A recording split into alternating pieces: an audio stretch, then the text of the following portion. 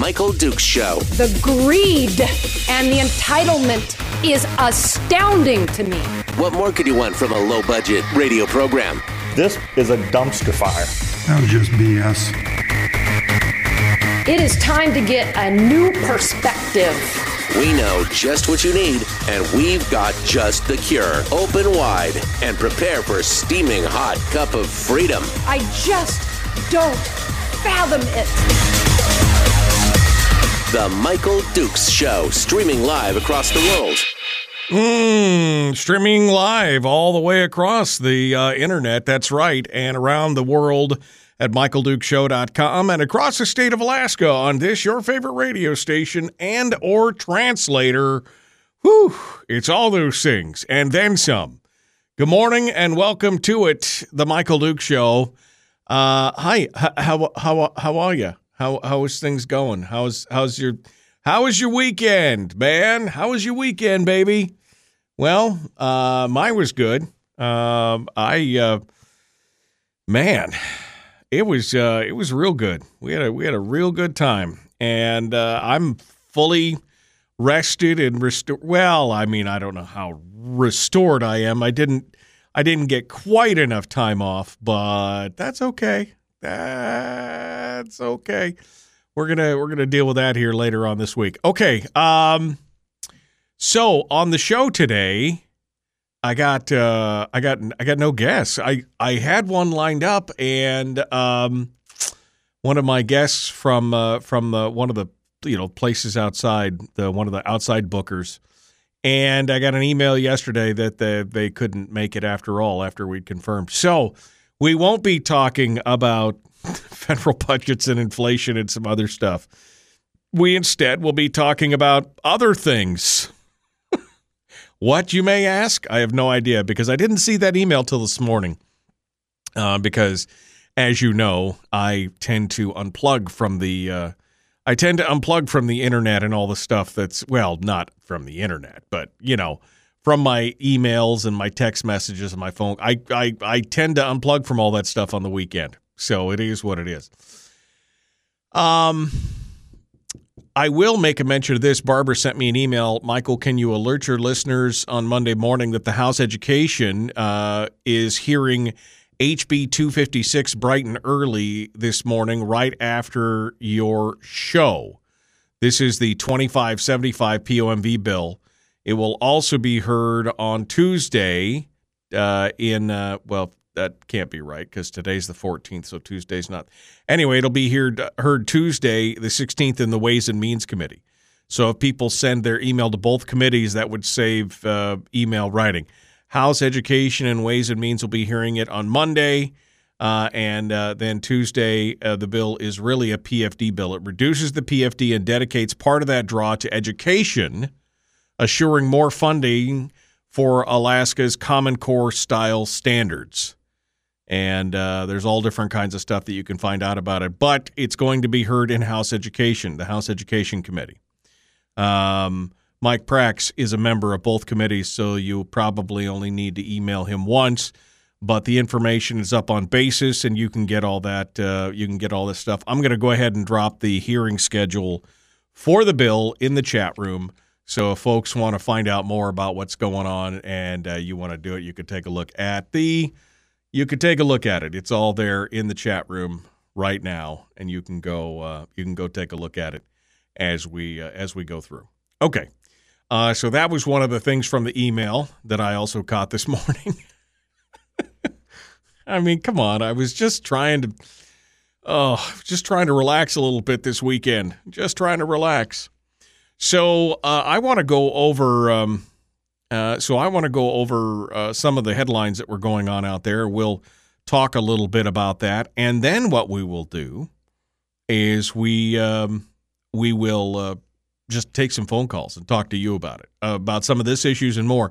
We never did last week because I was going to talk about the Charter of Changes, and then we got into the middle of it with the freaking chicken thing, the chicken conspiracy, the great chicken conspiracy of 2022, where they were going to, apparently it turned out later on that what it was is that it was apparently it was a vote for reconsideration on a bill that had been defeated already. So they had already defeated the chicken registration bill, and then they were just reconsidering it. So I guess they shut it down. Anyway, I was going to talk about the Charter of Changes on that day, and I lost my mind. You'll remember that vaguely. Yeah, that was me. I lost my mind on that. So I was so agitated by that whole thing. I mean, it is just, so greatly irritated by it. So anyway, we didn't get a chance to talk about the Charter of Changes, so I thought today might be a good way to pull all those together. So we could chit-chat about that, and we can do all that and cover it as well. So let me first and foremost, I guess I will open up the Pivotel call-in line at 433-3150. I have discovered in the last week or so that they're really getting serious about that 907 thing where you got to dial all 10 digits because half the phone numbers that I keep trying to dial are not working. So you might want to put the 907 on the front of that. 907-433-3150 for the Pivotel call-in line, powered by our friends at Pivotel and Satellite West. We want to say thank you to them for sponsoring the program, and we will be talking more about that later this morning. All right, so what were the headlines that I grabbed this morning that kind of caught my attention? Well, first and foremost, the redistricting trial has concluded. The judge is required to rule tomorrow. According to the ADN, Judge Thomas Matthews has said, "You'll get my decision next week." He said this on Friday. Hopefully before 11:59 on Tuesday. I don't know why it's so specific, that if noon is the deadline, but there you go. On Friday, Judge Thomas Matthews heard closing arguments in a case that combined 5 legal challenges to the boundaries set by the Alaska Redistricting Board last year. Now, this whole thing with the redistricting, we know that, I mean, this thing is a hot mess, right? I mean, it always is. The decision, the redistricting decisions have always been made by basically by the courts. I think because it's done on a decennial basis, so it's done every 10 years. And I want to say probably in the last 5 or 6, I think this will be the 6th year in a row where they have basically been decided by the courts.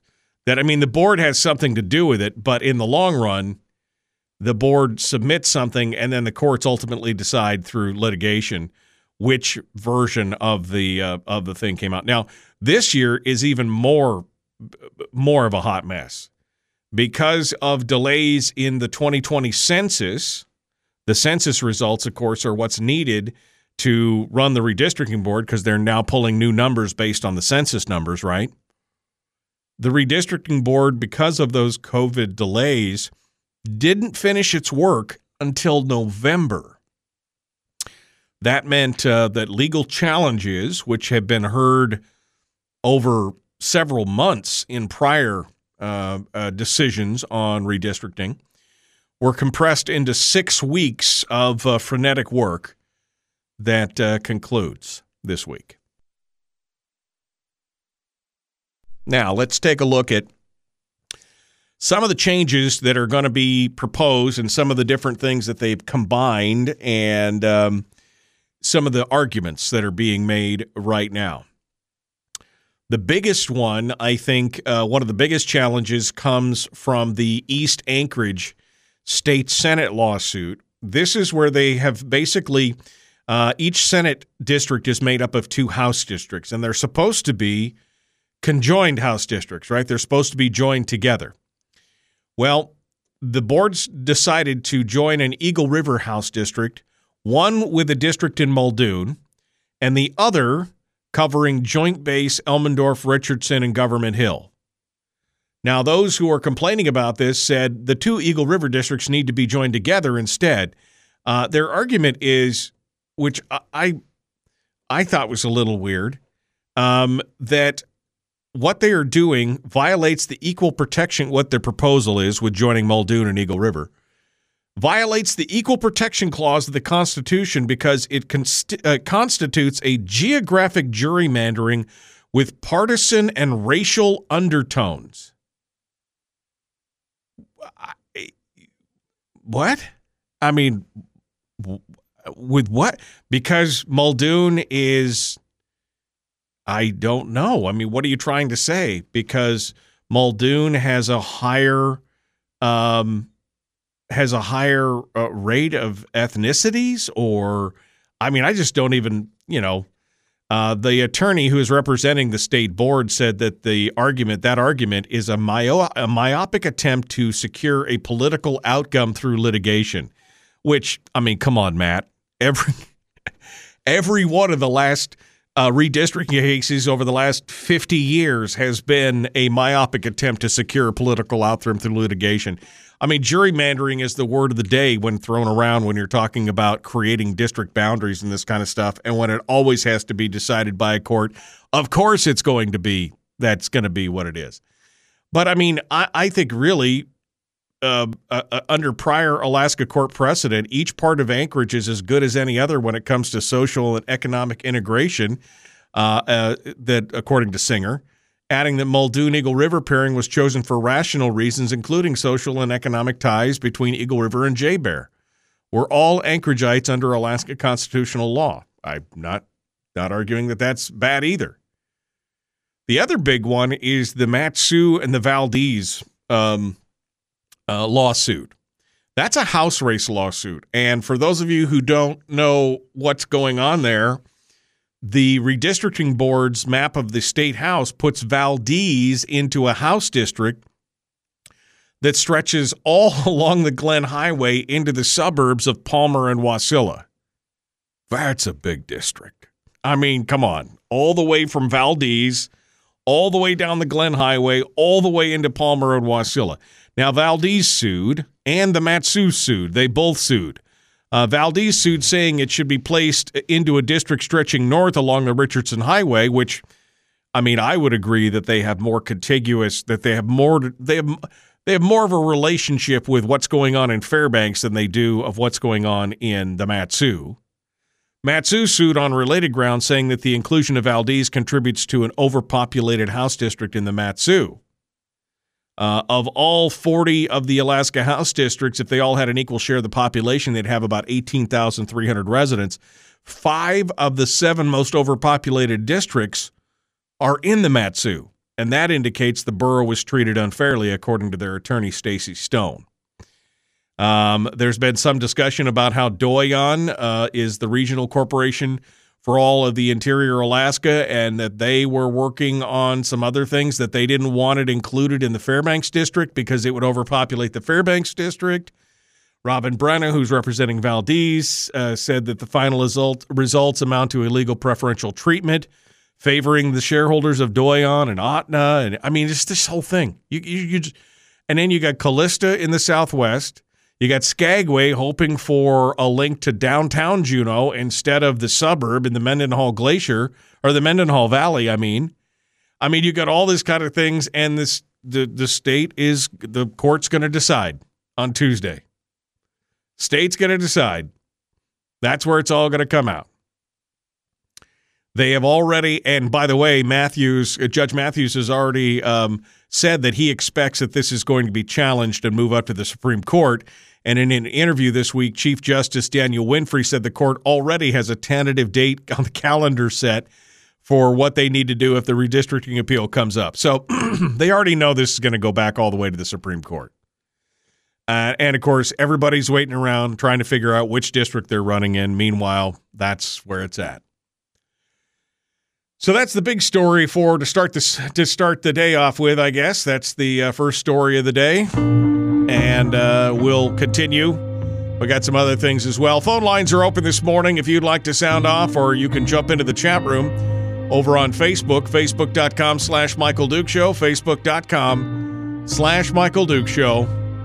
If you want to be part of the whole thing in there, you can jump into the chat room there as well.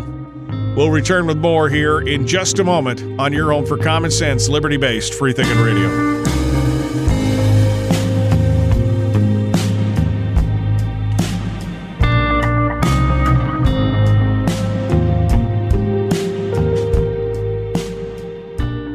If you missed the show, you can listen to it on your time with Dukes On Demand.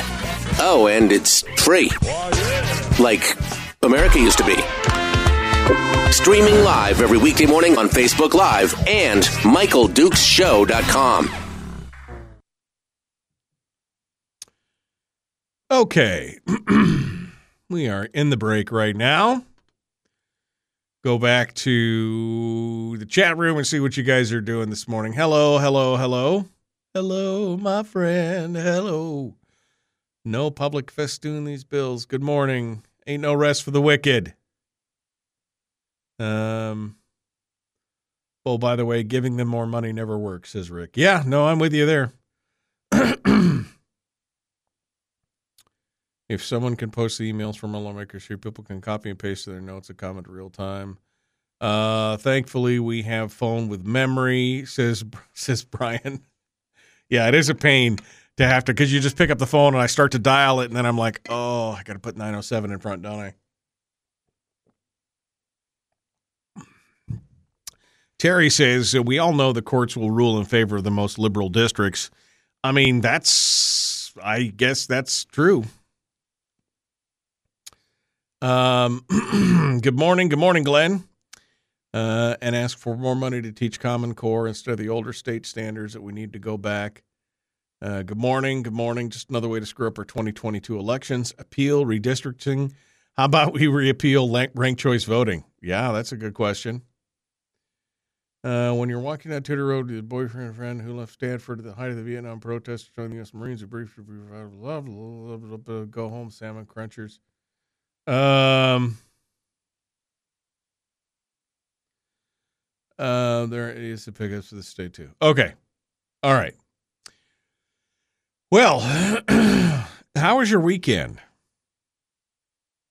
I mean, we had a lot of snow at the house, and my son went out, and both my sons went out and scraped and scrubbed and did stuff down there. My neighbor was kind enough to come over with a snowblower after my sons had scraped most of it out, and we moved all the cars, and he blew it out for us, which was super nice. We definitely appreciate that. And so that was the big weather thing. And then we got a chance. Oh, I watched Reacher this weekend. Dang, that was good. I watched the whole thing. It was very good. Very good. I would recommend it highly to anybody out there who has not watched it. And then we watched some Hercule Poirot, and just hung out. My wife made a delicious roast last night, too. We had a big roast with mashed potatoes, and oof. So good, so tasty. And now we're back into the week. You ready to go? I will be off a week from today, because a week from today is President's Day, right? Yeah, President's Day. I will be off a week from today. So just FYI. I gotta make sure that I let everybody know that. It was good. Watched Reacher also. Great movie and a series, says Chris. He said teacher, but I know he meant Reacher. Didn't finish all of Reacher, but I think 6 episodes. Yeah, no, I mean, it's only 8 episodes long, so it's good. It's going to be, I mean, it was really well done. And as Willie said on Friday, it's been so well done and so well received that they've already greenlit it for season 2. So I can't wait to see it. Can't wait to see it. When is Shower the election voter suppressing senator going to be on? Well, Hopefully this week. That's the theme. The idea is that he comes on this week to talk about things with us. So that's where we're going to get started. All right. Well, let me come back over here. Turn that back on. All right. You guys ready to go? We're going to jump back into it here. Like and share this video. Like and share. Like and follow. Subscribe and ring the bell. And there you go. All right. Here we go. The Michael Dukes Show, Common Sense Radio. Like and share. Here we go. Ding.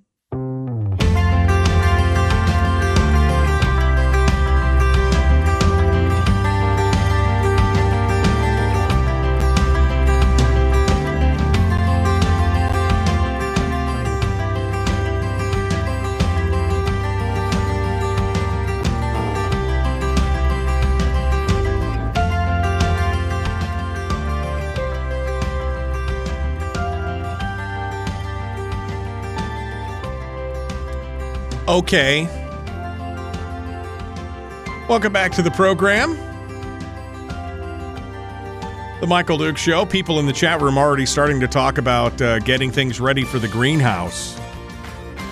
Man, isn't it a little early for tomatoes? Or, I mean, I don't know. I guess I always thought we started tomatoes in late March, but maybe that was just me. All right. What else we got going on here this morning? Well, we just finished talking about the redistricting board, so that's going on. Did you see this thing that down across the United States is not really a state story, but I will briefly touch on it just because I think, again, more information is better than less information.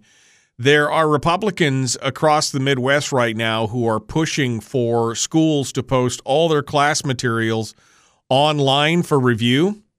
Republican state lawmakers in Ohio are trying to require schools to post all of their online materials so that the parents can review them. And it's part of a broader national push by GOP for a sweeping parents' Bill of Rights ahead of the midterm congressional elections. I love how they quote this. This is a story out of I think it's a story out of the AP. It is. It's a story out of the AP. It says, at least one proposal would give parents with no expertise power over curriculum choices. To which I would say, yeah, they're my kids. I want power whether I have expertise or not. I want to make those decisions. It's not up to you, Jack.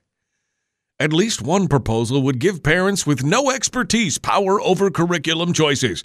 This is the whole Terry McAuliffe, you should have no say in this kind of thing. To which point I go, reason number 733 why I want to homeschool my children. They go on to talk about how these bills seem to insinuate that there's some hiding happening, and some of the school teachers are like, look, we're not hiding anything. The transparency's always there. And they talk about how all the different ways that parents could get the information, but some parents are pushing back and saying, well, but that's not really the truth. They said schools stopped sending home textbooks years ago, and they often fail to provide curriculum details when asked, and that leaves parents groping for information when they're trying to help their kids with homework. I mean, again, more information is better than less information, I think is the only thing that I could say at this point. I mean, they need to be able to have all this information online. And if a parent doesn't understand something because they don't have the expertise, then maybe somebody could explain it to them, right? Anyway, I just thought this was an interesting story because, we need, again, more information is better than less information. And we definitely need more information on these kind of things as to where our kids are going. I mean, that right there is the big thing. There are 3 bills heading to the Alaska legislature from Governor Mike Dunleavy, and they would all enhance penalties for domestic violence from domestic violence and sex trafficking crimes while prioritizing victim protection. Overall, in recent years, the rates of sexual assault and domestic violence have dropped, but the domestic violence remains stubbornly high. Overall crime has decreased, but the sexual assault and domestic violence are still high. We have the highest rate of sexual assault in the nation, according to a survey in 2020. 57% of women in Alaska have experienced intimate partner violence or sexual assault during their lifetime. The governor described the bills as a long overdue step towards addressing the issue and says that he believes that it's something that Alaskans need to work together to fix. Although some are saying that maybe it's just more of a, I don't know, it's called the People's First Initiative. He said it's part of his whole program here that aims to address wide-ranging public safety issues. You could find out more about this at the ADN. It's going to cost about $700,000 a year because it's going to require additional staff. The bill is focused on one of the bills is focused on protecting victims that would allow key witnesses like an officer to summarize the testimony of victims in grand jury hearings, and basically, I guess, delineate the difference between sex trafficking, human trafficking, and sex offenses. So there you go. Lots of stuff coming on the horizon for that. I don't know if that's going to get any traction in our legislature this year or not. Let's see. I'm going to get to the charter here in a minute, but I wanted to. Here was this other story. This was the one that I wanted to read about. So Don Young apparently showed up at the Mat-Su Republican Convention this week. It was this Saturday. It was over at the Menard Center in Wasilla. Now, what was interesting is, first of all, Don Young arrived late. Now, the Young campaign said in a response to the story that Must Read had written, that he arrived on time. But because I'm Don Young and I always arrive on time. So he made an appearance at this convention. It was for District 27 and 28. And the crowd gathered on Saturday to hear what was said. The Nick Begich had already spoken earlier on because Don Young hadn't shown up, right? And so they allowed Begich to start speaking, and so he had his say. And then Congressman Young came in and was quizzed pretty heartily about some of the things that were going on in his office. Now, he got up and said he wants to dispel the rumors that he's not running. He said, I'm running hard because I think it's important to the state. We've done a job for the state, and I'll continue to since I've been your congressman. My job is to hear you, listen to you, and try and solve your problems, and I've been good at that. I'm still good at that. Then, speaking apparently of Begich, who was Young's campaign co-chair, by the way, in the last election, he said, now, I don't blame anybody for trying to run for this seat. I hope they stay positive. If they don't, that's another story. Okay, so a little bit of a, So after Young spoke, members of the audience asked him a bunch of questions, and they started to ask him specifically if he supports vaccine mandates. Young says, and I quote, I don't think they should be mandated, period. I do believe in the vaccine. He said he grew up with vaccinations, but, quote, I don't believe you should be required to do it. I think that's wrong. I think it's overreaching by the federal government. That's your decision, unquote. So then somebody asked him if he has an office vaccine mandate and if one of his employees had been fired for refusing the vaccine. He answered, quote, I do have a vaccine mandate for my office staff because there are a lot of people that come into the office. I lost one employee. She left voluntarily, but I have a vaccine mandate for the office, unquote. He also said he would be a no on any vaccine mandate from the federal government. And This is right after he said, I don't believe it should be required. I just don't believe. Okay. So then Begich was given some extra time because earlier when he had spoken, before Young showed up, he'd been held to a strict time limit. So he brought out a copy of the Don Young official vaccine mandate, and he read the termination letter of the woman who was fired from Young's office for not taking the vaccine. And it was kind of crowd stunning. The letter says, quote, staff, as you're aware, the congressman implemented an office-wide vaccination policy that was announced yesterday. Blank, we won't mention the name here, has opted not to comply with their vaccination policy, and this ends her employment with us effective immediately. So then Begich says, whoa, wait a second. fired less than 24 hours after having been given an opportunity to get a vaccine. And now we hear the congressman stand up here in front of everybody in this room and say, hey, I'm opposed to vaccine mandates. But he had a vaccine mandate and does have a vaccine mandate in his own office. That's stone cold fact. And he didn't deny it finally. So, I mean, wow. The gloves are off at this point. The gloves are off. Look, Don, you should have just named your successor and worked with them. That's what you should have done. You should have just, had them come down to your office, work with you the last year for your last, for your last cycle here, and just, had them work with you and then named them as your successor. You should have just done that. Go gracefully. But he's going to go down fighting. And he's going to say, I'm for the mandate before I was against it, but now I'm for it because it's in my office, and now you don't know.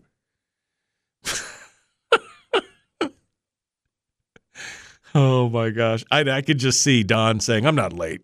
I'm not late. You're late. I'm not late. But no, Don, you were late. No, I'm not late. You're late. Okay. All right.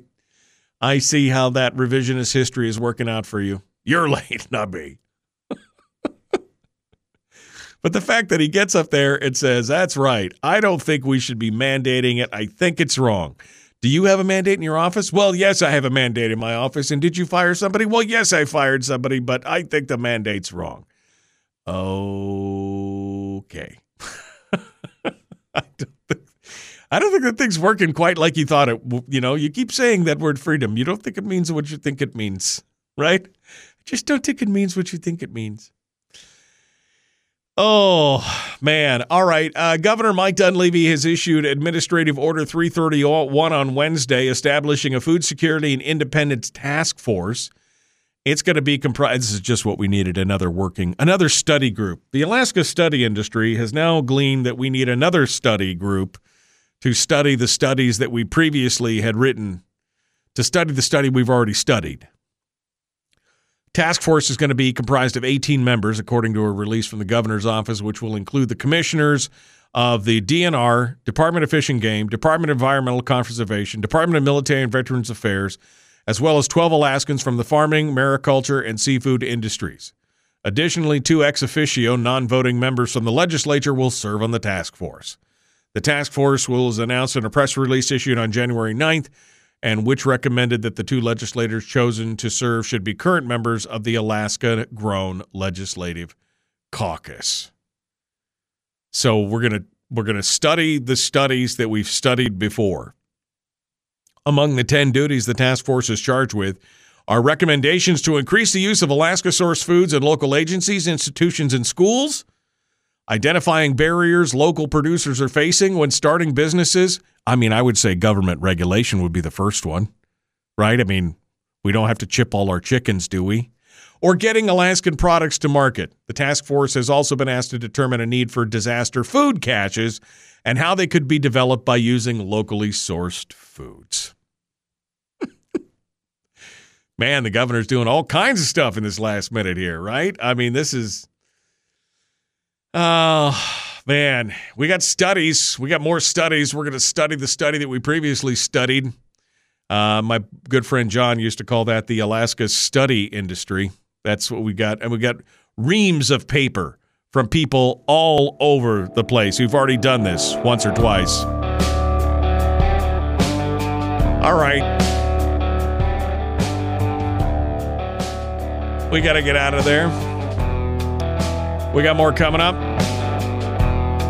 We will return in just a moment. The Michael Duke Show, common sense, liberty-based, free think your radio. Free thinking radio. Free think your radio? Wow. Back with more.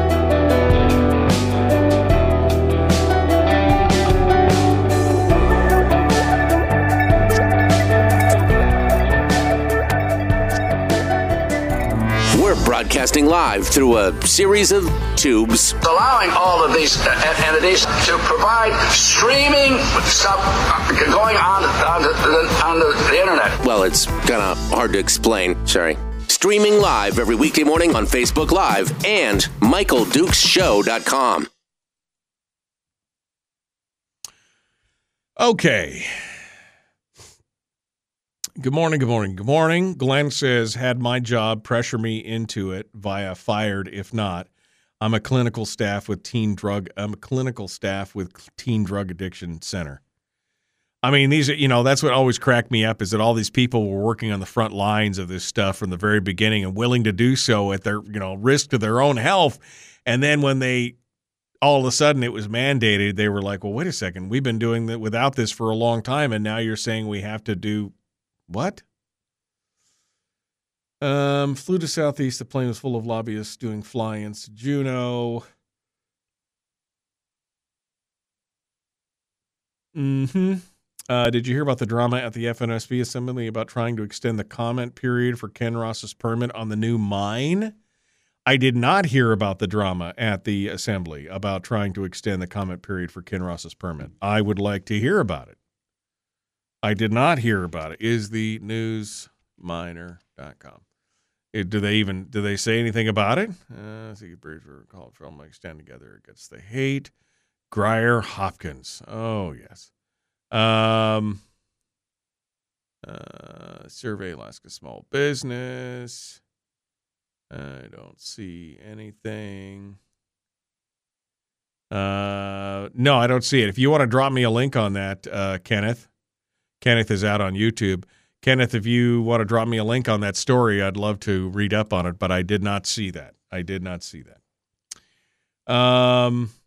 It's funny, for decades, school teachers and administrators have called for parents to get more involved in their children's schooling. Now suddenly they want to shut parents out and not allow their involvement. Go parents, they are your kids. I mean, exactly, Jim. I mean, again, the whole idea that somehow because I don't have a teaching degree, I don't have the expertise to choose what to teach my children. Now, maybe I don't have the details on the process and the philosophy and all that kind of stuff, but I can figure out right from wrong, right? And I can figure out what I want to do with my kids. I don't need a college degree to figure that out. Alaska is a case study on how overhead becomes its own agent and will work hard to protect their funding stream. That is 100% golden truth from Harold right there. Don Young needs to retire. 48 years is way too long. Yep. Met the guy 14 years ago. He should have gone then. Committee to set up a committee. The committee to set up a committee to set up another committee. And lo and behold, I got a text message from the CEO and president of the Alaska study industry. He said, I'm delighted more studies are in the works. We strive to study what needs to be studied. If it's not worth studying, it needs to be studied. So are the sage words of advice from the CEO and president of the Alaska study industry. Young's ego is so inflated he couldn't get his big head through the door. Well, I mean, he obviously did get his head through the door. Chip your chickens. Yes. Now that we have a special task force, does that mean that they'll get a raise? The study will cause a paper shortage. Michael, I think you're onto something. We can chip all the animals. Well, first of all, we can't chip all the annals of history, but we can chip the animals and then let them range free. When the rich rob the poor, it's called business. When the poor fight back, it's called violence, says Mark Twain. Government needs to get out of our way and let us do what needs to be done for food security. The pencil pushers do not understand agriculture. I mean, I just had to laugh at that first comment. We got to figure out what needs to happen. Among the 10 duties is we got to identifying barriers that local producers are facing when they are starting a business. How about governmental interference? Right? Dermot wrote an article about the assembly and the mine. Eat your carrots. Don't eat yellow snow. Get the jab. Grier Hopkins, you mean Leisure Suit Larry? I was actually told that, says Laura. You don't have a teaching degree, so you don't understand. What? Chip your chicken. Chip your chicken.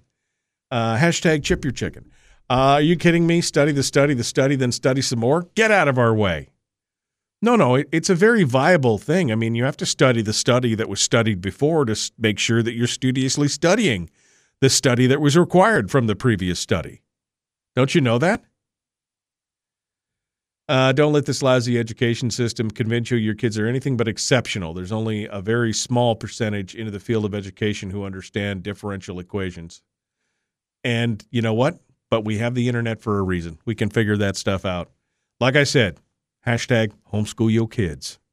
Homeschool yo kids. That's what I'm saying.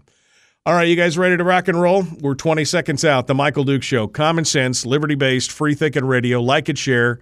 And I don't have any phone calls. I haven't any phone calls yet this morning. Apparently, I haven't said anything offensive enough. Let's get them phone calls rolling. Here we go.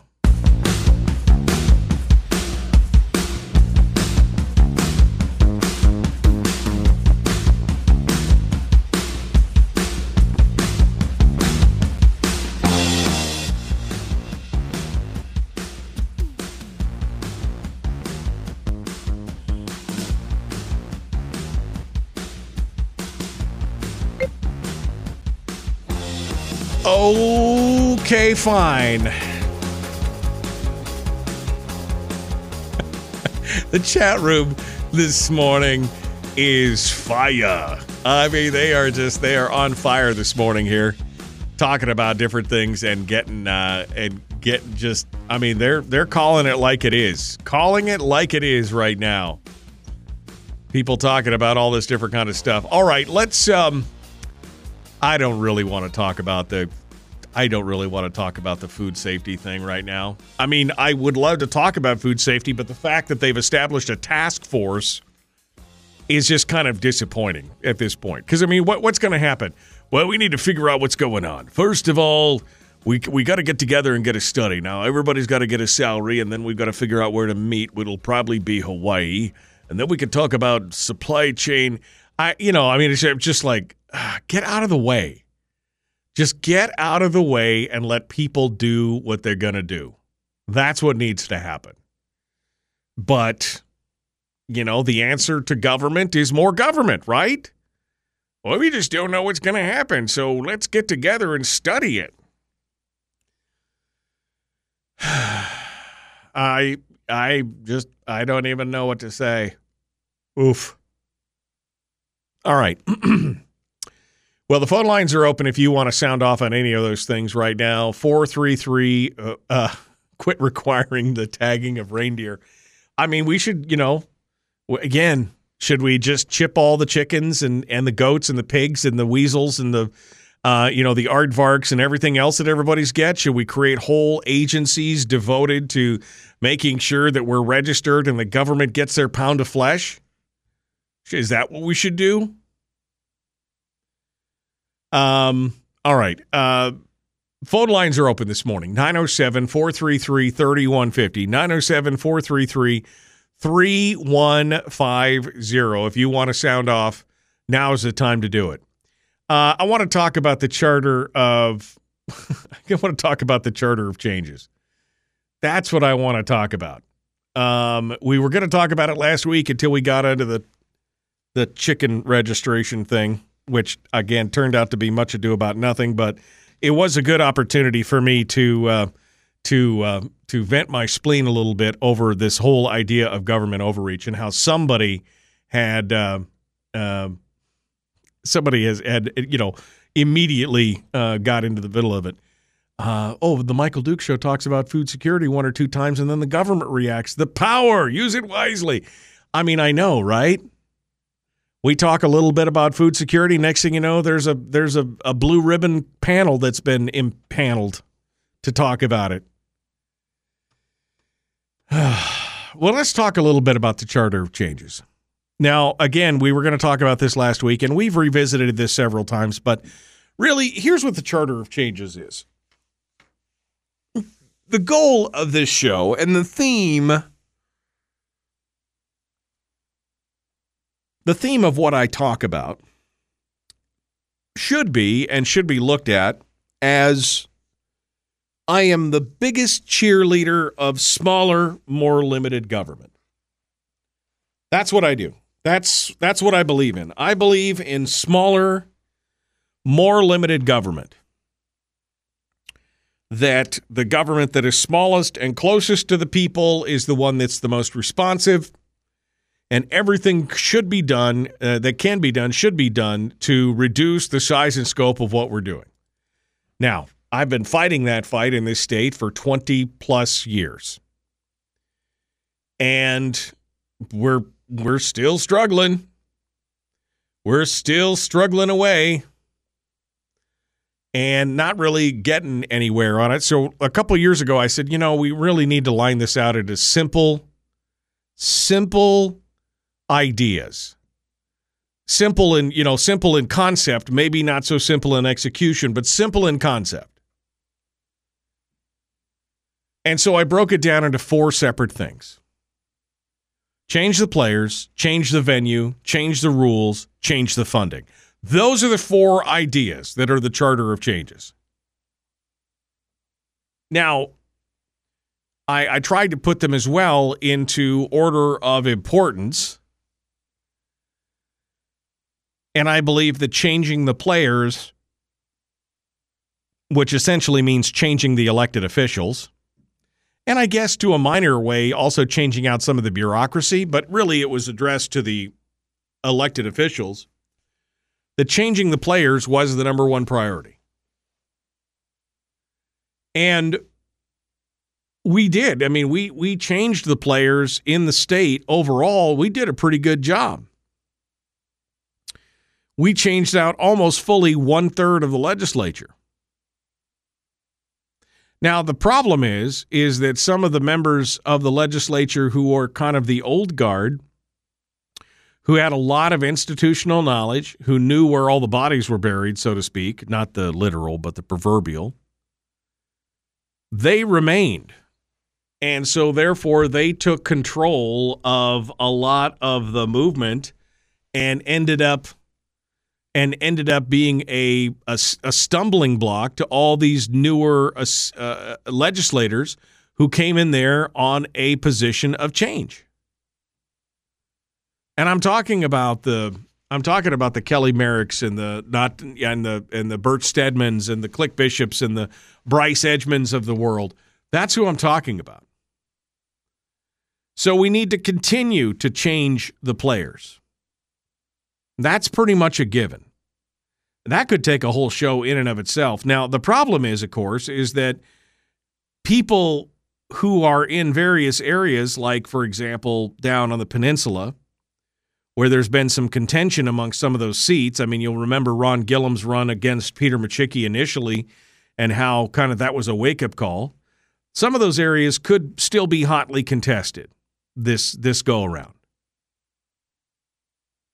But there are other places where these people just keep coming back again and again and again. Kodiak, for example, keeps sending back Louise Stutes, and they keep supporting Gary Stevens over and over and over again. Apparently, they're doing a great job for them, they feel. You got places like Sitka, the same place that brings you Jonathan Christ Tompkins, also brings you Bert Stedman, who, although he says he's a Republican, and I think is one of the biggest advocates for bigger, better government, in my personal opinion. So the challenge here is not going to be changing out the players in some of the reddest districts in the state. The challenge is, how do you change out the players in these districts that are more, I guess, more purple, where people run as a Republican, and yet in the long run, they ain't really. Maybe this ranked choice thing will clear it out. Maybe the jungle primary and the ranked choice thing will clear it out. I don't know. But you know that the changing the players is going to be the first thing. But changing the venue, I think it's one that we've kind of ignored to a point. We're not talking about changing. We're not talking about moving the capital. I want to be real clear on that. We're talking about moving the legislative session onto the road system, where the vast majority of Alaskans have a say in what's going on. That they can come in and they can have a conversation with their legislators face to face. That is probably, I mean, if you put the legislative session on the road system, you would have 85% of Alaskans have the ability to go down there and see their legislators face to face, poke them in the chest and say, hey, what are you doing? Right? I mean, Harold made a comment in the chat room earlier that they flew down to Juneau and the plane was loaded with lobbyists who are going down to do it because they're the only ones that can afford it. They're the only ones that can afford it. You know, because it's $2,000 or $3,000 to fly down to Juneau just for a couple days. Between the hotels and the housing and the cars and the planes and the flights and everything else. I mean, it's an expensive proposition. Whereas if the legislative session was being held on the road system in Anchorage, in Wasilla, in Willow, wherever, name the spot on the road system. The average person could go participate and be there in just a handful of hours for usually less than $100. Now, would they? Maybe not. Maybe not. You got to realize, I mean, we've had this whole state, we've been a state for 50 years. We've never had access like that to our legislature in the past. You think that just overnight people are just going to show up and change the way they do things? I mean, really? That's what you think? That's the big complaint. Well, we've had some legislative, no, but not everybody. Some people did show up. They have had special sessions out on the road system, and some people did show up. You give them the opportunity to come look you in the eyeball and stand in those meetings during those meetings. Just see what that's like after a while. We need to get the legislative session onto the road system. And there are bills out there, including one that Mike Showers put forward, to do just that. Is it going to get a hearing? No. They don't want to get out of Juneau. They don't want to be on the road system. They don't want to be under your eye. They like being where they are. We'll continue with the charter changes after this hour 2, The Michael Duke Show. Common sense, liberty-based, free-thinking radio.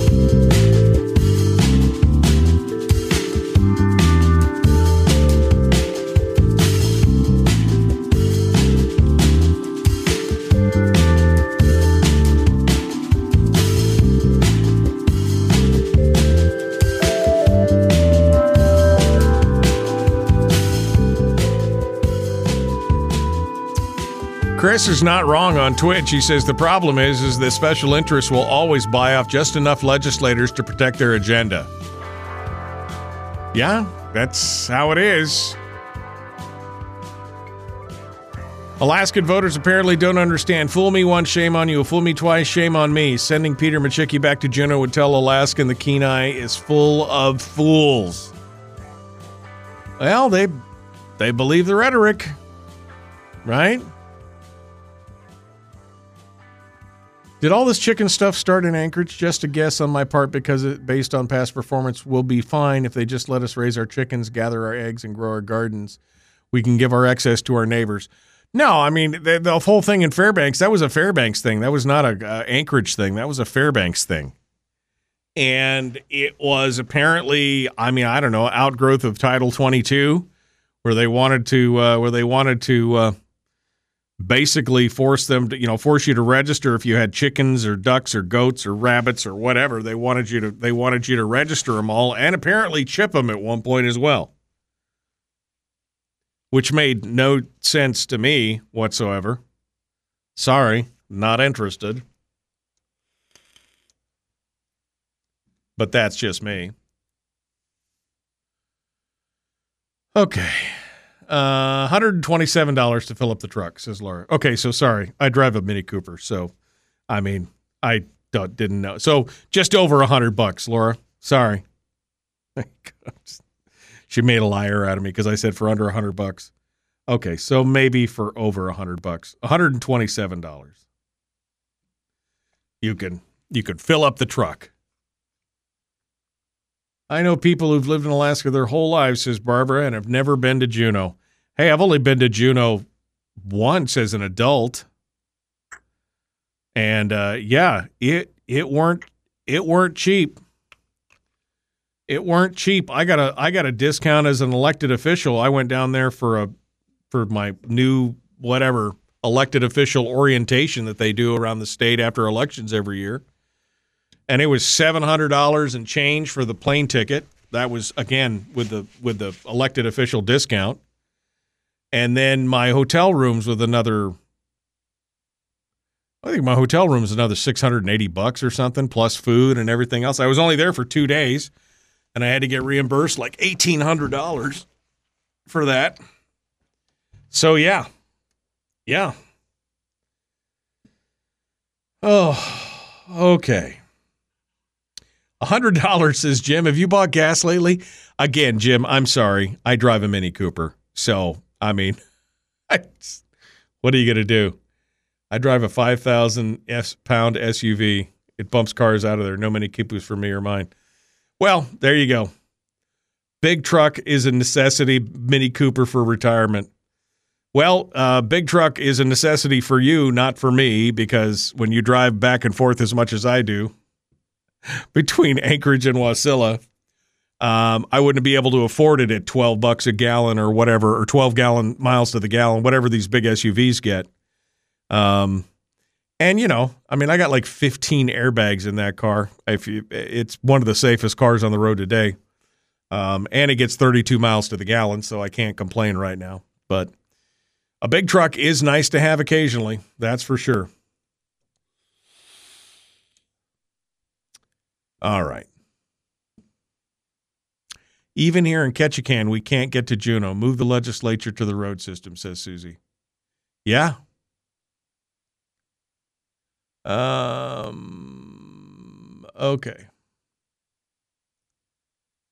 Scrolling through. If you have to ask, don't buy it. You can't afford it. Is that a thing? I mean, what do you mean? If you have to ask, don't buy it. You can't afford it. I would always like to ask. My truck gets 8.2 miles to the gallon in the city. Oh, my Lord. You have to strap a gas station to your ass to get around. That's how bad it is. Those teaching degrees don't mean squat if the teachers never had any training on method of instruction. It took me a year to get used to the professors at my college. After my years of giving military instructions to military standards, it was hard to stomach, says Chuck. Okay. Chickens.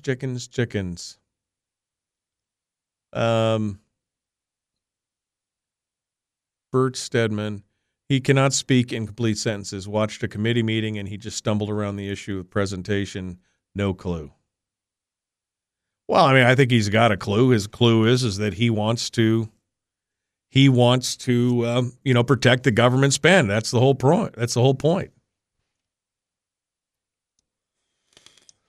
Greg is like, is this a competition to the bottom now? Greg gets 6.5 miles to the gallon in his big truck, which I'm sure is used for your plow, right, Greg? I'm sure that's what that's all about. Of course it is. 6.5 miles to the gallon. Yeah, that'll ruin your day. Yeah. Oof, man. I mean, I've had trucks. I've had everything else. I've driven all that stuff. And I will tell you, it is tough when you're driving 120 miles round trip a day. Just think about that. Oof. Don't concern ourselves with prices. Prices go up and down. Live your life and stop worrying about the things you can't control and worry about the things you can. Well, that's fine, except for the fact that if you're trying to budget for something, you need to try and be as responsible as you can be. And if you can cut your gas consumption in half, that seems to make sense, doesn't it? I mean, maybe. All right, we're going to go here. We're going to jump back into it, The Michael Duke Show. Common Sense Radio, Hour 2, dead ahead.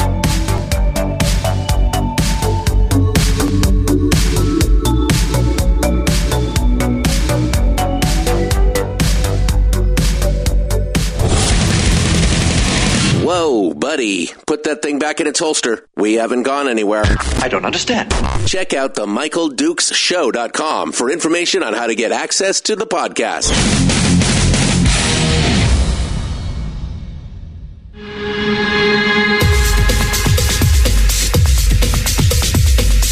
The Michael Dukes Show. The greed and the entitlement is astounding to me.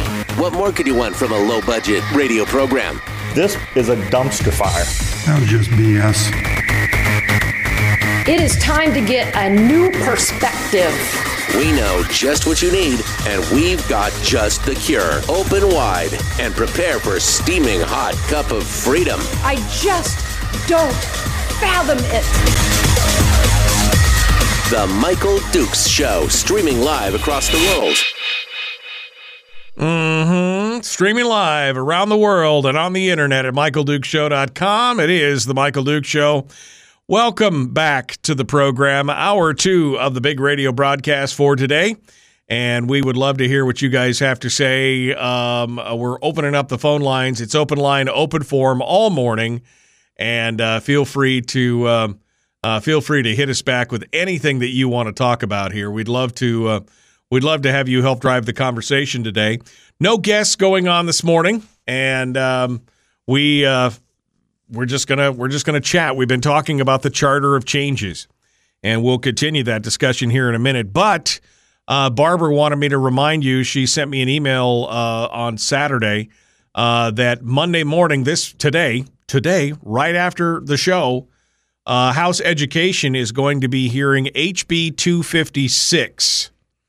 If you don't know what HB 256 is, it's the 2575 POMV bill, where it splits out and the people only get 25%, the government gets 75%, and it guarantees a huge chunk of that 75% dedicates it to education, or designates it to education, because we can't have any dedicated funds in this state.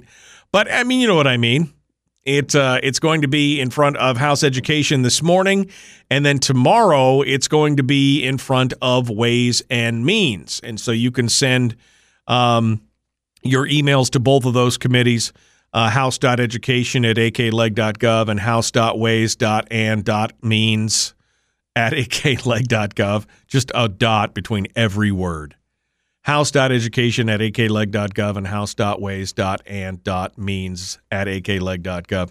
Anyway, you can email those two places with your thoughts on this, or you could pay attention and listen to it live this morning on Gavel to Gavel. So feel free to go out there and do that. Again, immediately after the show this morning, or tomorrow in front of Ways and Means Committee. So,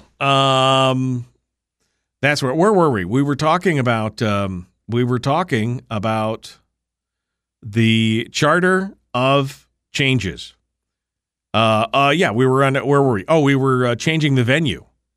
Yeah, changing the venue is probably I'm not sure. I'm thinking maybe I should be moving that up into the number 1 position.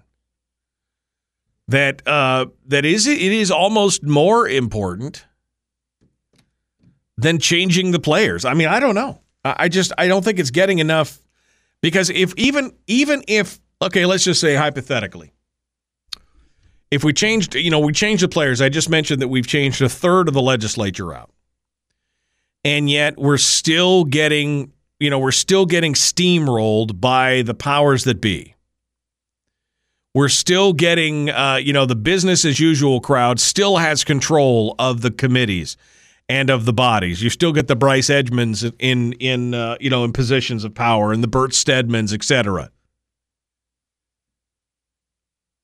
But what if that was going on and people had easy access to the legislature, and they stood up in these meetings, and they stood up, when a Senate Finance Committee meeting was going on, there was a room full of agitated and muttering people. Maybe that would have more power, more, impact on what was going on rather than trying to change out the players right now. I don't know. I mean, maybe changing the venue should be the number one thing on the number one thing on the charter of changes. I mean, I would say that changing the venue and changing the players are pretty neck and neck now for number one need. Because if you just keep sending the same group of people back to Juneau again and again and again, what are you going to get? Insanity. Because that's the definition of insanity, is doing the same thing over and over and expecting different results. Now, many of the red districts have already done that. They've changed out some of their players. They've done some of that. But what about the purple districts? What about the districts that have got people that they just keep sending back because it's comfortable? Because they are, how do you make those changes? I don't know how you make those changes other than talking to those people and the people in those districts and working with them and trying to convince them to stop sending the same batch of people to, there over and over and over again. I mean, if we could get the Click Bishops and the Bert Stedmans and the Louise Stutes and the Gary Stevens, if we could get some of those bigger government, pro-government people, kind of out of there, we would have to convince their constituencies that that's what's needed. Because apparently the constituencies are very happy with them. I mean, they're fine. They vote them in over and over and over again.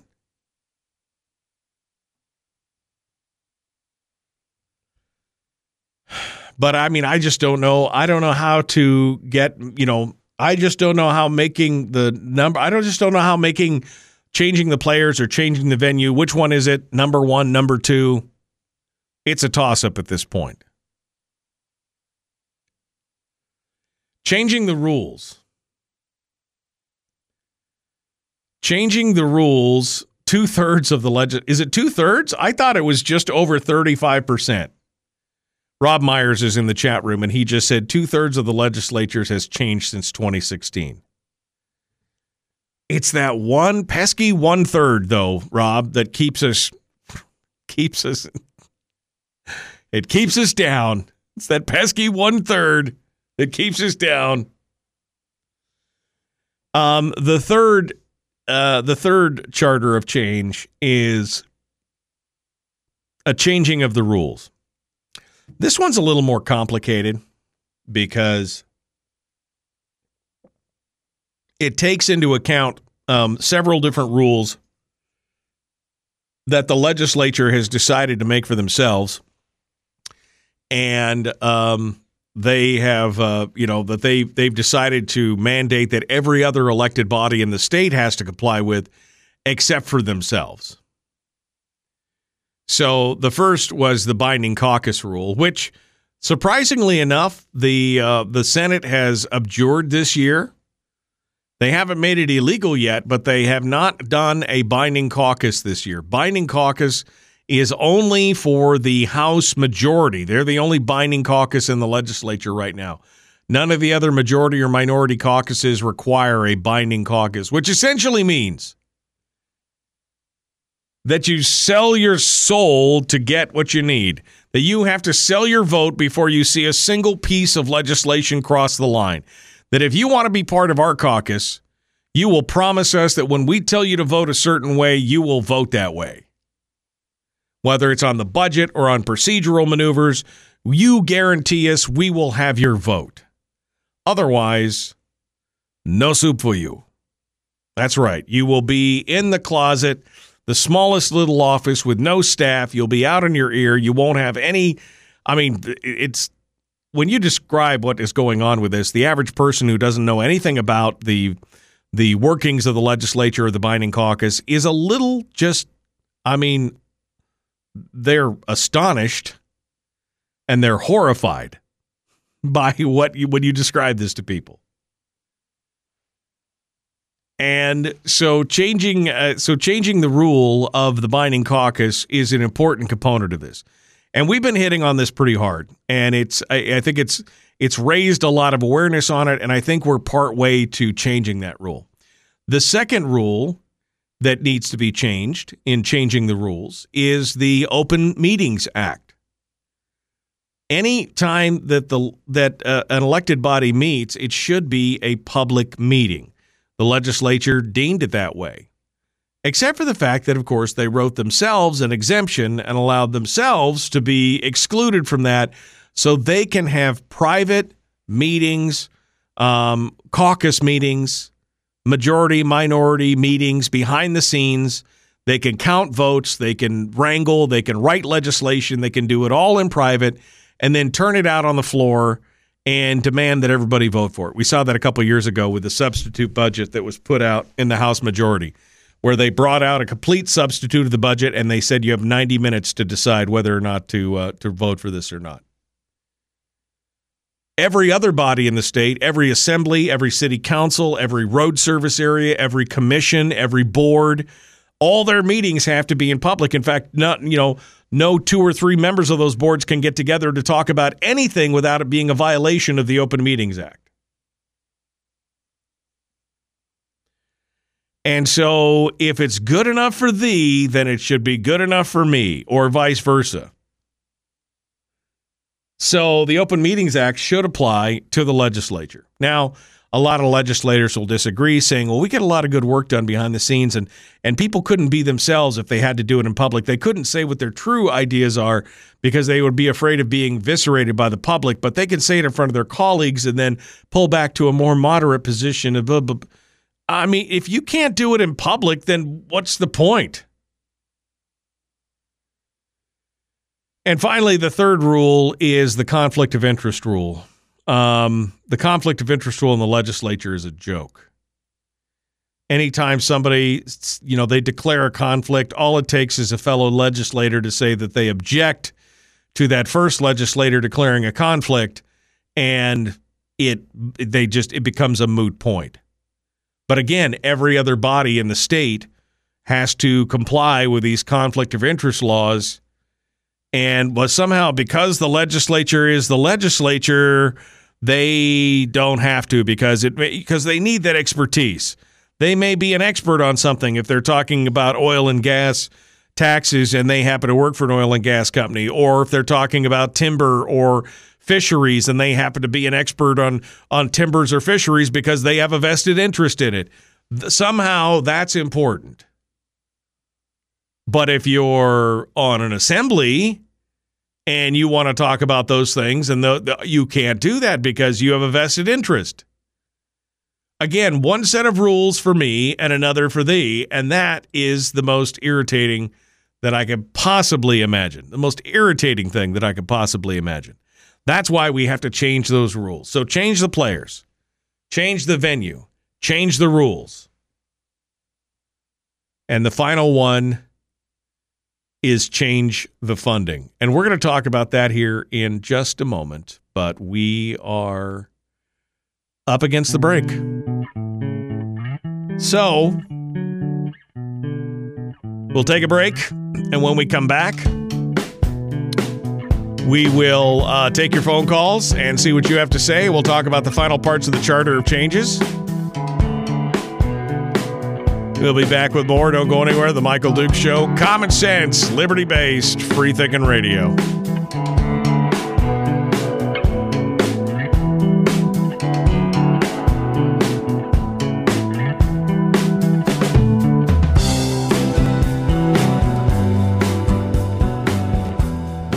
We're broadcasting live through a series of tubes, allowing all of these entities to provide streaming stuff going on the internet. Well, it's kind of hard to explain. Sorry. Streaming live every weekday morning on Facebook Live and MichaelDukesShow.com.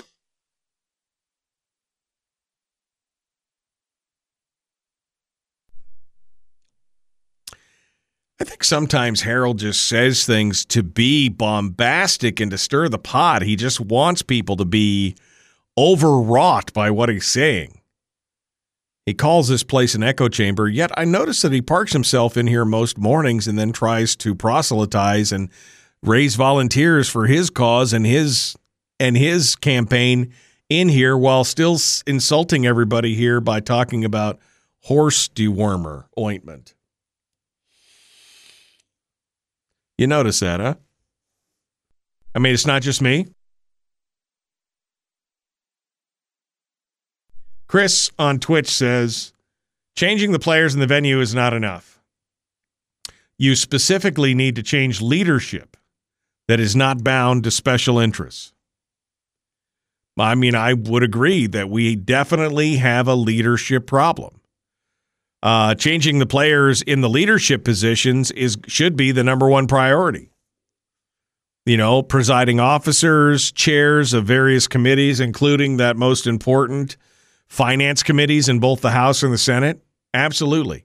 And changing out the governor, or at least getting a governor who, scaring the governor straight, I don't know, getting his communication plan. I've been on his team for like years, last 2 years, trying to get him to communicate more with the public.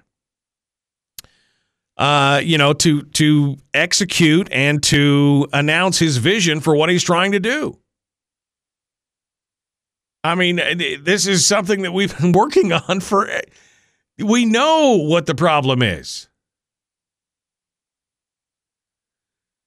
Paul says on Kodiak, I know of Louise Stutz. He says, I know of nobody here who likes her, but everybody votes for her. It can't be possible, Paul. I got an email from somebody from Kodiak who said that they listen to the show, they appreciate the show, and they said that they vote for Louise because they like her, because she's a nice person, and she fights for the fisheries, which is the big thing for Kodiak, and I understand that. But where's the other choice? I mean, nobody's even running against her. That's the thing. Oh my gosh, do it in public. Everything else is done in public. Doing your job in public as a public servant. I mean, exactly. Right? That's been part of our problem this whole time. Well, we couldn't possibly have these meetings in public because then people would, people would present ideas that may not make their constituents happy. Look, we all understand that sometimes making sausage is not a pretty process, but we've got to do it. If it's good enough for a city council, if it's good enough for a borough assembly, then by God, it should be good enough for a legislature.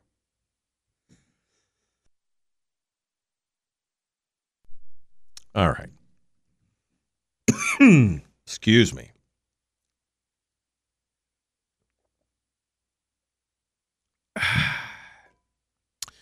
More communications from him, more transparency, says Jimmy, talking about Dunleavy. Charlie Pierce has clear vision on how to run the state as a business. Get some Democrats and liars on here and find out why they're doing what they do. They are the folks running this state to the ground. Well, I mean, again, as I said earlier, I think that the Alaska Republican Party has a large burden to bear as far as the blame for what's going on here. I can't agree with you more. Can't even watch what is going on in Juneau. They turn it off and play music every time there's anything they don't want you to hear. Yeah. I hope Kodiak finds somebody to run against her.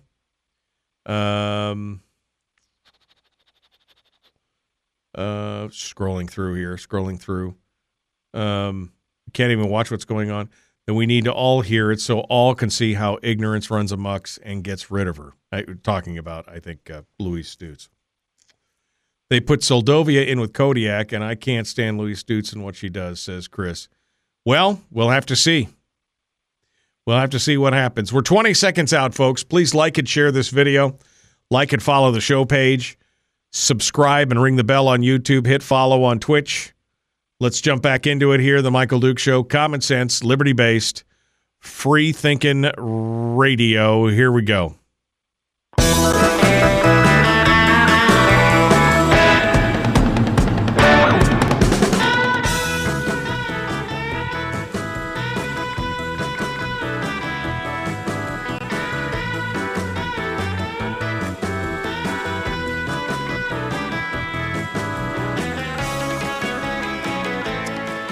Okay. Welcome back to the program. Let's continue on here. We got one line on hold, actually. Well, look at that. Somebody called in today. I thought the phones may have been broken. We've been talking about the Charter of Changes, changing the players, the venue, the rules, and now the funding. But before we get to the funding component of it, let's see what you guys have to say here. And we'll get your take on it at 907-433-3150. Good morning. Who's this? Where are you calling from? Hey, good morning, Michael. This is Rob from Fairbanks. Well, good morning, my friend. How are you? I haven't talked to you in a long time. Sometimes you're pretty hard to get a hold of. Oh, in a coon's age, my friend, a coon's age. What's going on? So, Michael, how much time do these people, they get paid down in Juneau, and at a certain amount of time is it that they have to do all their voting and secret parties and Pong and everything else that they do down there? Is there a time frame that they work? Is there a time frame that they work? Well, the beginning of the session was the 18th of January, and they're supposed to go for 90 days from that start date, according to statute.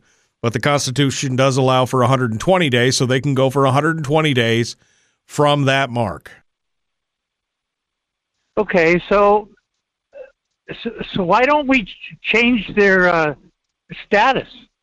Why don't we take, they have their time in their office, and then we kick them out of their office, and then they go on the Parks Highway, and they sell their wares to the people that can't get a hold of them, and give them a time frame.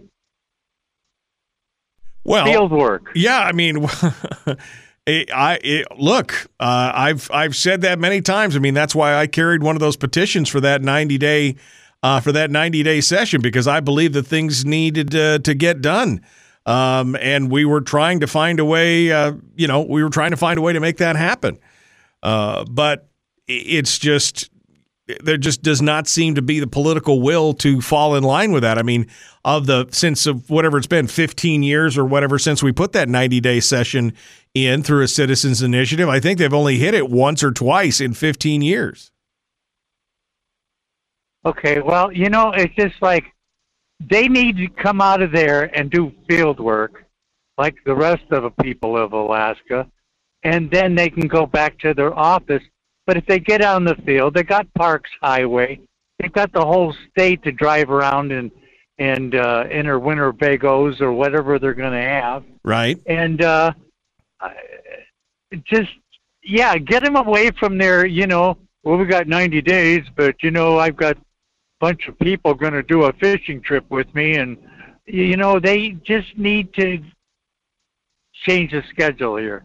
And thank you, Michael. No, I appreciate it, Rob. I mean, I agree. I mean, I think that they need to follow that. I think they need to follow that deadline. I think they need to be part of it. And unfortunately, we've put it up there as part of the statute, but they've ignored that, just like they ignore other statutes that are inconvenient to them as well. And you'll notice that nobody will put together. I mean, there's been talk about putting together, language to remove that statute from the books. But you know what would happen then? Oh, man. Oof. Let's go over here. Good morning. Who's this? Where are you calling from? Good morning, Michael. This is Carlene in Kodiak. Well, good morning, Carlene. Somebody just said in the chat room that they hoped it was Carlene in Kodiak on the phone and that she was going to say that she was going to run for office. Carlene, that's a challenge is what it sounds like to me. I have no influence whatsoever. What I'm calling about, though, is that I did go to a town hall meeting several years ago. Governor Dunleavy was invited. He's been invited a number of times to come to Kodiak for things like that, but he declines, and then we are told that he will listen to the proceedings later. But at the town hall meeting, Gary Stevens let the audience know that more people voted for the marijuana initiative than voted for him. He ran unopposed. And Louise Stoops the last time ran unopposed. So it was almost like we were getting a little bit of a scolding because more people voted for the marijuana initiative than voted for him.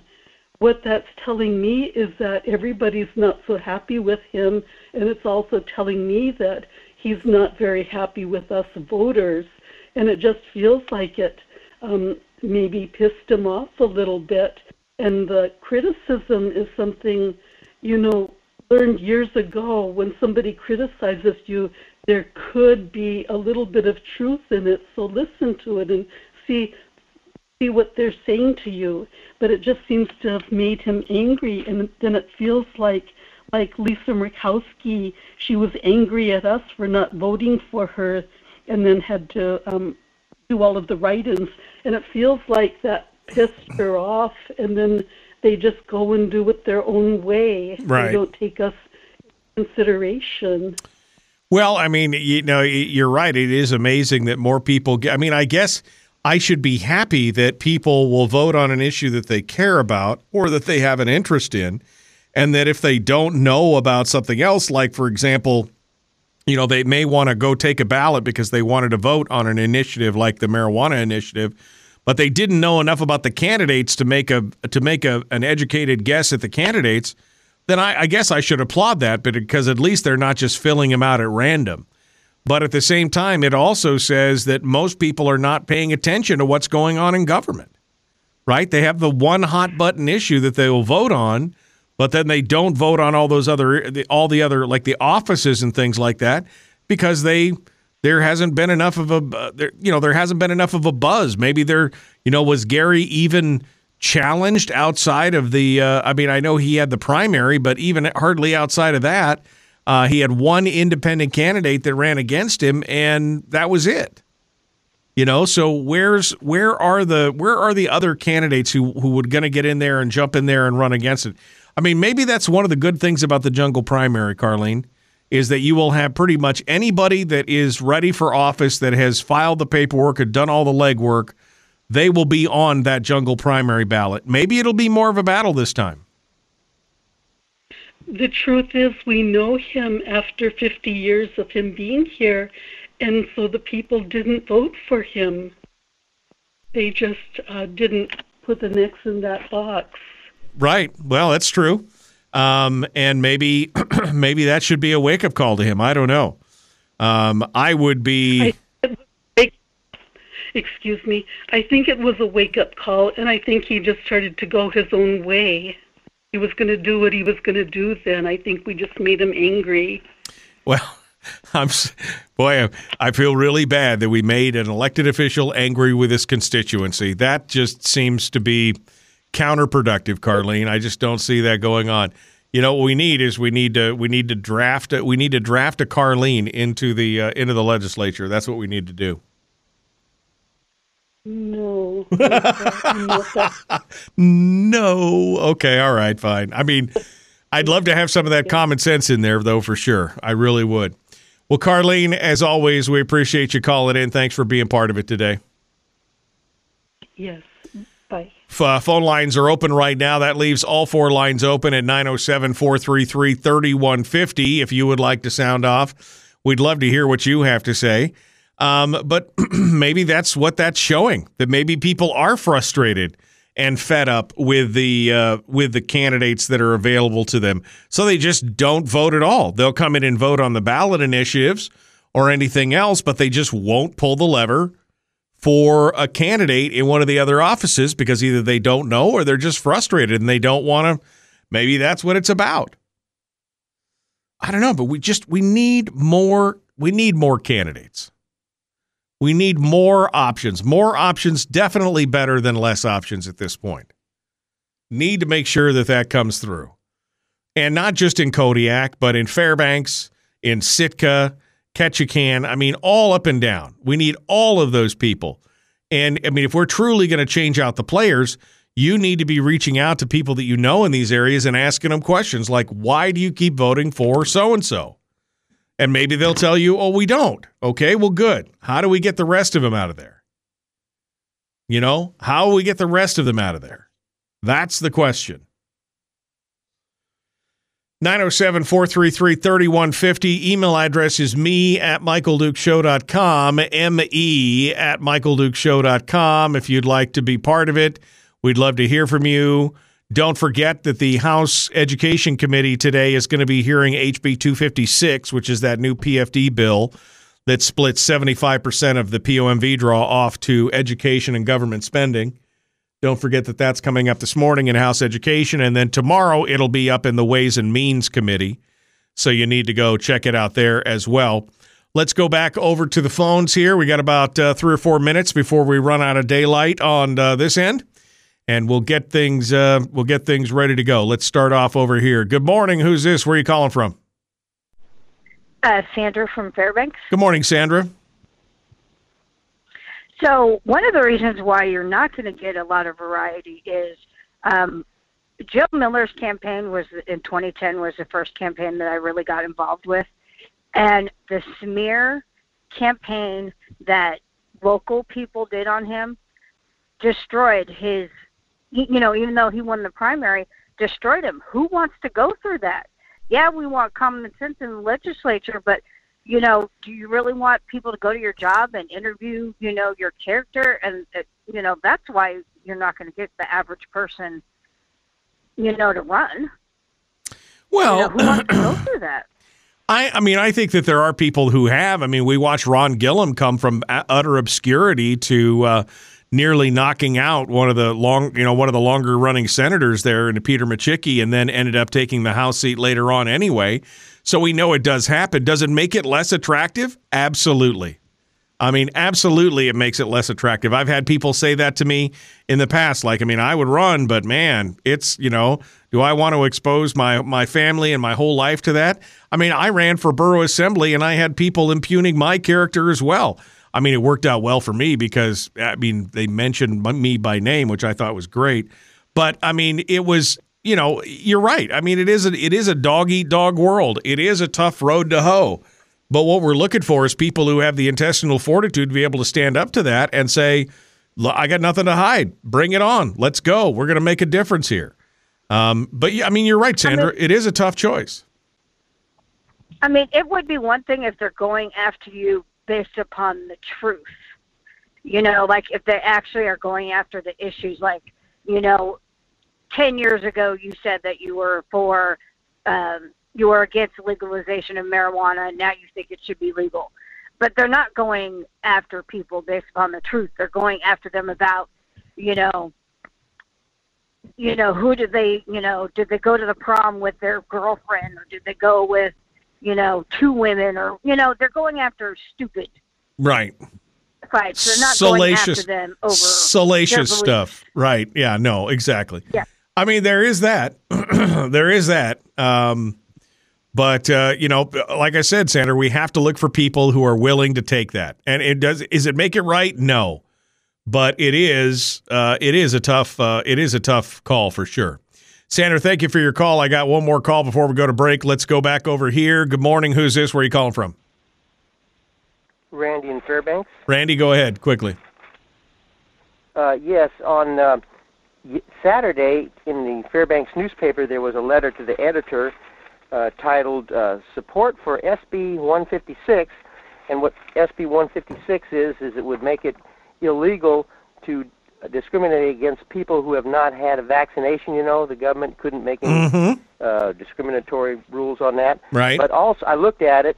It was introduced by Senator Laura Reinbold on January 18th, 2022. But anyway, I think I'm kind of against it. I'm all for the part that would say that the government can't do that, but it goes on into the private sector, and I think that the private sector should be able to run their business and put up whatever conditions they want. I wouldn't like it, if an employer said that I got to have a vaccination, I'd either quit or just wouldn't work for that company, because I am not vaccinated myself. I have never taken the COVID vaccine, and but I'm pro-vaccine, by the way, because I think it's nice that it's available if somebody wants it, But I know a few months ago there was an article in the paper about how a certain restaurant here in town, Lavelle's Bistro specifically, has a policy where they will not serve a person who has not had a vaccine. And I think that's their right. It means that I'm discriminated against by them. I can't go into their restaurant because I don't have a vaccination, but I think that's their right. So I think I'm against at least that part of SB 156. Telling private businesses what they can do or what they can't do. I mean, you're right. You have the ability to go into Lavelle's or not go into Lavelle's, and if they are discriminating against you, you have the ability to tell other people not to go there because of that discriminatory policy. You're absolutely right. I mean, that is you're 100% right in that, Randy, and I agree. I am loath to have the government interfere in private business as well. If a business has made a decision like that, then it's up to me and others to decide whether to patronize that business or not. So you and I are going to be in agreement on that. Oh, glory day. You and I are going to be in agreement on that for sure. Randy, thank you for your call. Look, we're up against the break. We got to go. We got more coming up. Don't go anywhere. The Michael Dukes Show continues. Your home for common sense, liberty-based, free-thinking radio. One final segment. We're going to open up the phone lines. Keep them open right now. If you want to sound off, we'd love to hear what you have to say. We're going to talk about the Charter of Changes when we get back, plus some other comments from the chat room as well. We'll continue with more here in just a moment. Don't go anywhere. Common sense, liberty-based, free-thinking radio is what we do on The Michael Dukes Show.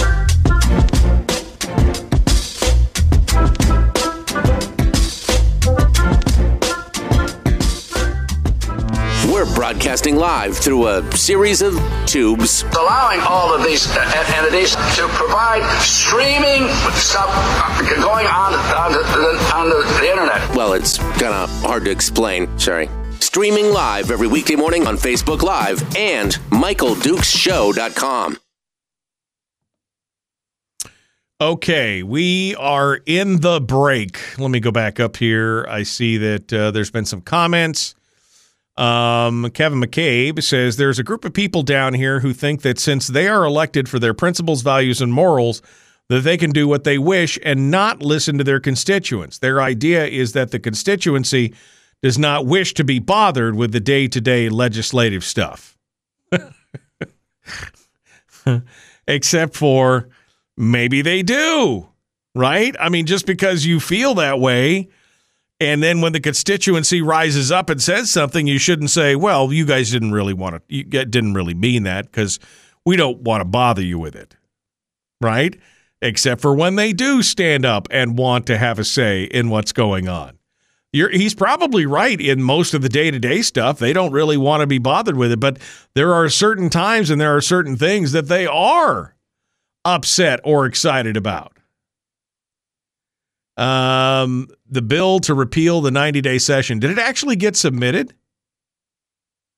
Senator Stevens. Repeal the 90-day session limit. Senator Stevens has submitted it. Oh, that was last year. I didn't realize that he'd actually submitted that last year. Oof. Well, there you go. Thanks, Rob, for dropping that link to me. I appreciate that.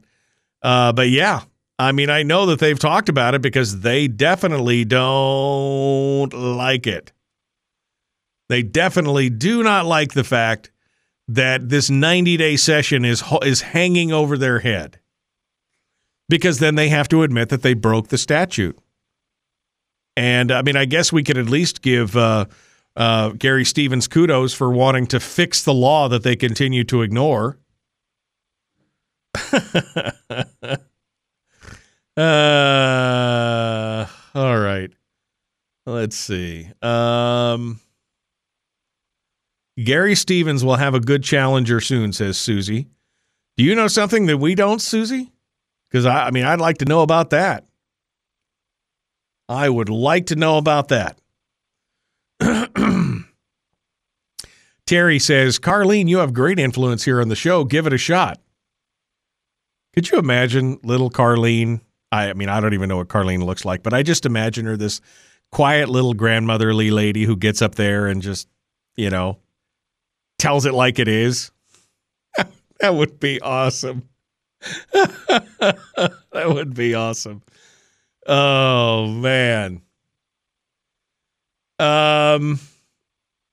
Okay. Now that is funny, true but funny. I don't know what Kevin's saying is true but funny, but I'm sure whatever it was great. Man, mandates are not laws. They are a crime against the Nuremberg Code. Do not comply. Oof. Okay. Tell me how you feel about that. Tell me how you feel about that.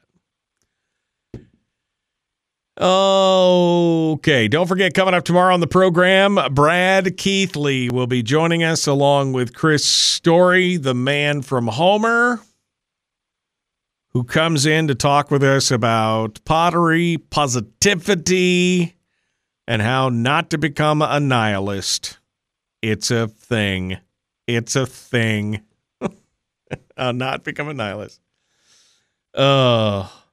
Lots of businesses have retracted their vaccine mandates. Even Starbucks did. Yeah. I mean, well, I think a lot of them put them in place ahead of they jumped the gun because they were looking at the OSHA mandates. They figured it was going to be they thought it was going to be a federal deal, a federal mandate. And so they tried to get ahead of it. That's what they were trying to do. And then when they saw that it got blocked, they're like, good, we don't have to have this anymore. Boom, away for go. Oh, time for school rides in my 8.2 mile per gallon truck. Go for it, man. Go for it. Burn as much gas as you want. That's the important part. That is the important part. Okay. What do we got here? We are a minute away from rejoining the radio. A minute away. And we're going to do it. Please do me a favor. Would you do that? Would you like and share this video? Like and share. Let's get more people involved in the whole thing. Right? That's what we need. We need more voices, not less voices, involved in this conversation. And so I would like to see you guys reach out and show your friends and neighbors, talk to them about what is important, and let them be part of it. So let's reach out and share, like and share. Don't forget to like and follow the show page. Let's go over to the phones real quick to get this caller's name before we return to radio. Who's this? Where are you calling from? Hey, this is Morgan from Antioch. Caller again, he probably don't like everybody, but I kind of disagree with you and last caller about... Okay, well, hold on, Morgan. Hold on. I'm going to be rejoining the radio here. So I'll be right back to you. Don't go anywhere. The Michael Duke Show, common sense, liberty-based, free-thinking radio. Here we go.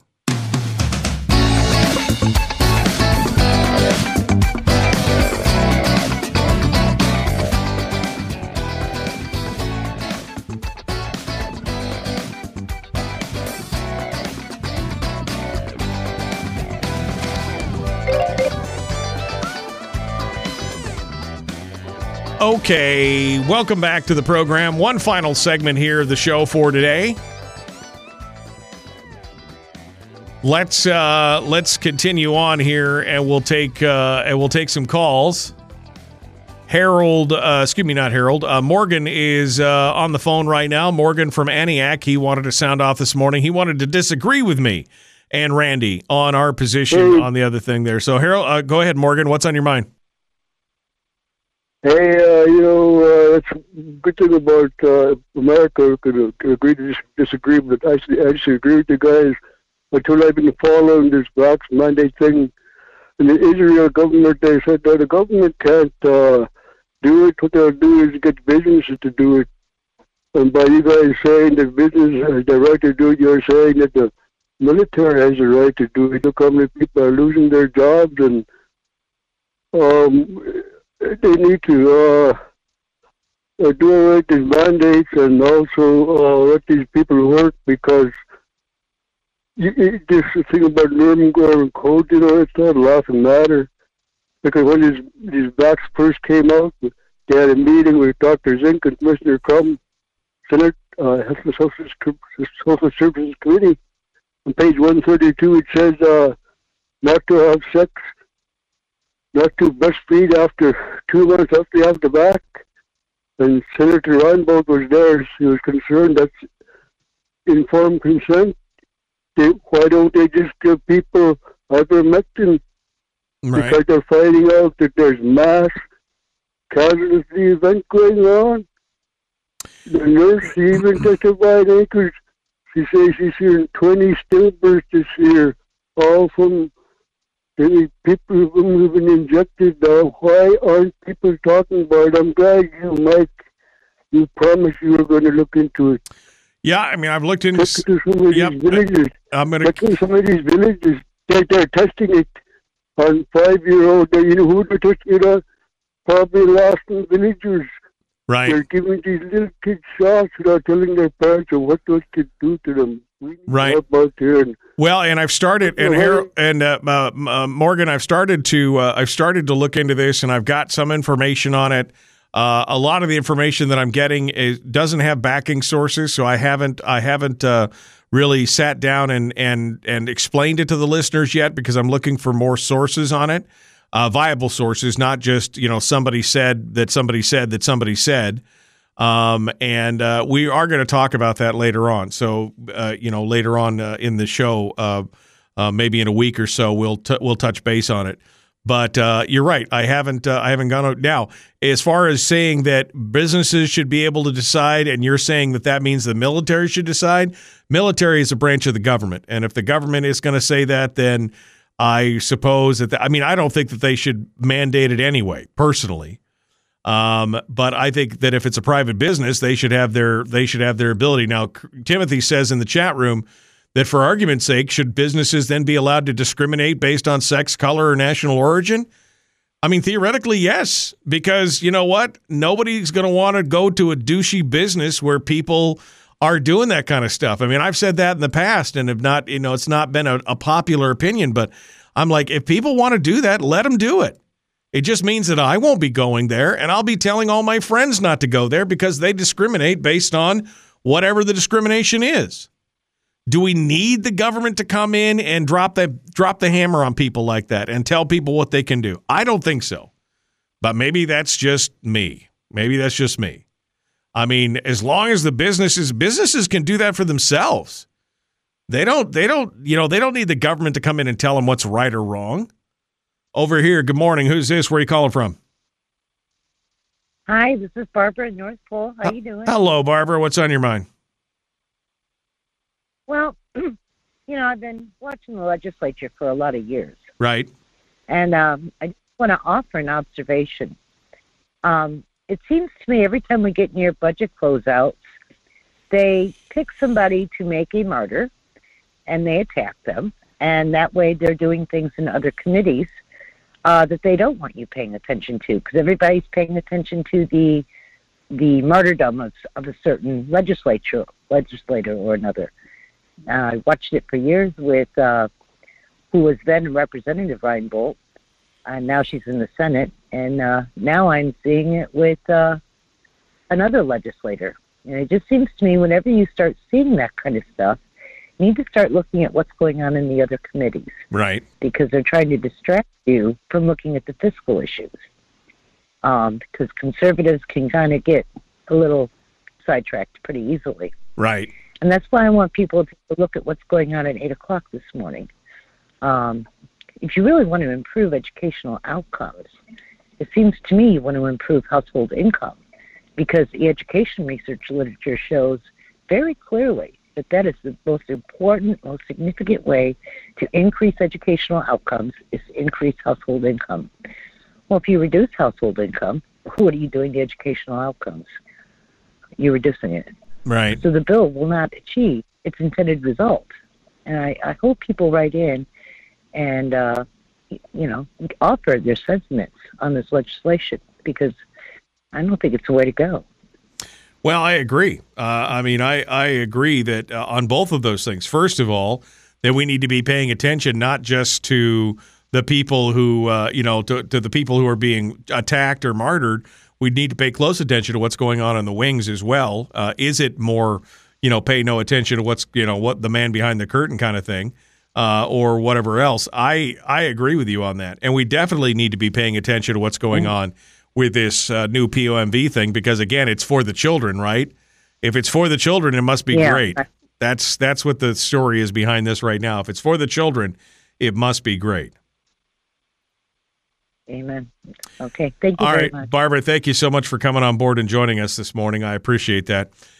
Folks, we're running out of time here. I do want to mention our new sponsor here on the program, and that is the Bivy Stick. The Bivy Stick. What is the Bivy Stick, you ask yourself? Well, it's easy. Let me tell you. The Bivy Stick is a short burst. It's a SBD, short burst data device. That's silent, not silent but deadly. Short burst device that turns this little doodad that I have in my hand that I'm showing the people on the screen there, which is about half the size of my cell phone, turns my cell phone into a satellite communications device, meaning that no matter what's going on, no matter if the cell phone towers are up or down, whether I'm in range or not in range, if I could see the sky, I could turn this cell phone into a device that can send emails, that can send text messages, that can get weather updates, that can do all different kinds of things. I mean, this thing is amazing. This little Bivy device right here is absolutely amazing. I figured that if we ever have an emergency situation, this is the best place where I can tell my wife where I'm at. I don't even have to say anything. I can just do a check-in, a little button here that says it's got the check, and I just check it in and it says, I'm okay, and here's where I am. And it drops a pin on a map, and it could send a message to my wife or to whoever else I decide to say, here's where I am and here's what's going on. This thing, only $199, by the way, one of the best $200 you'll ever spend, and you can get everywhere from a plan from $14 a month, which is kind of the emergency plan, up to $45 a month.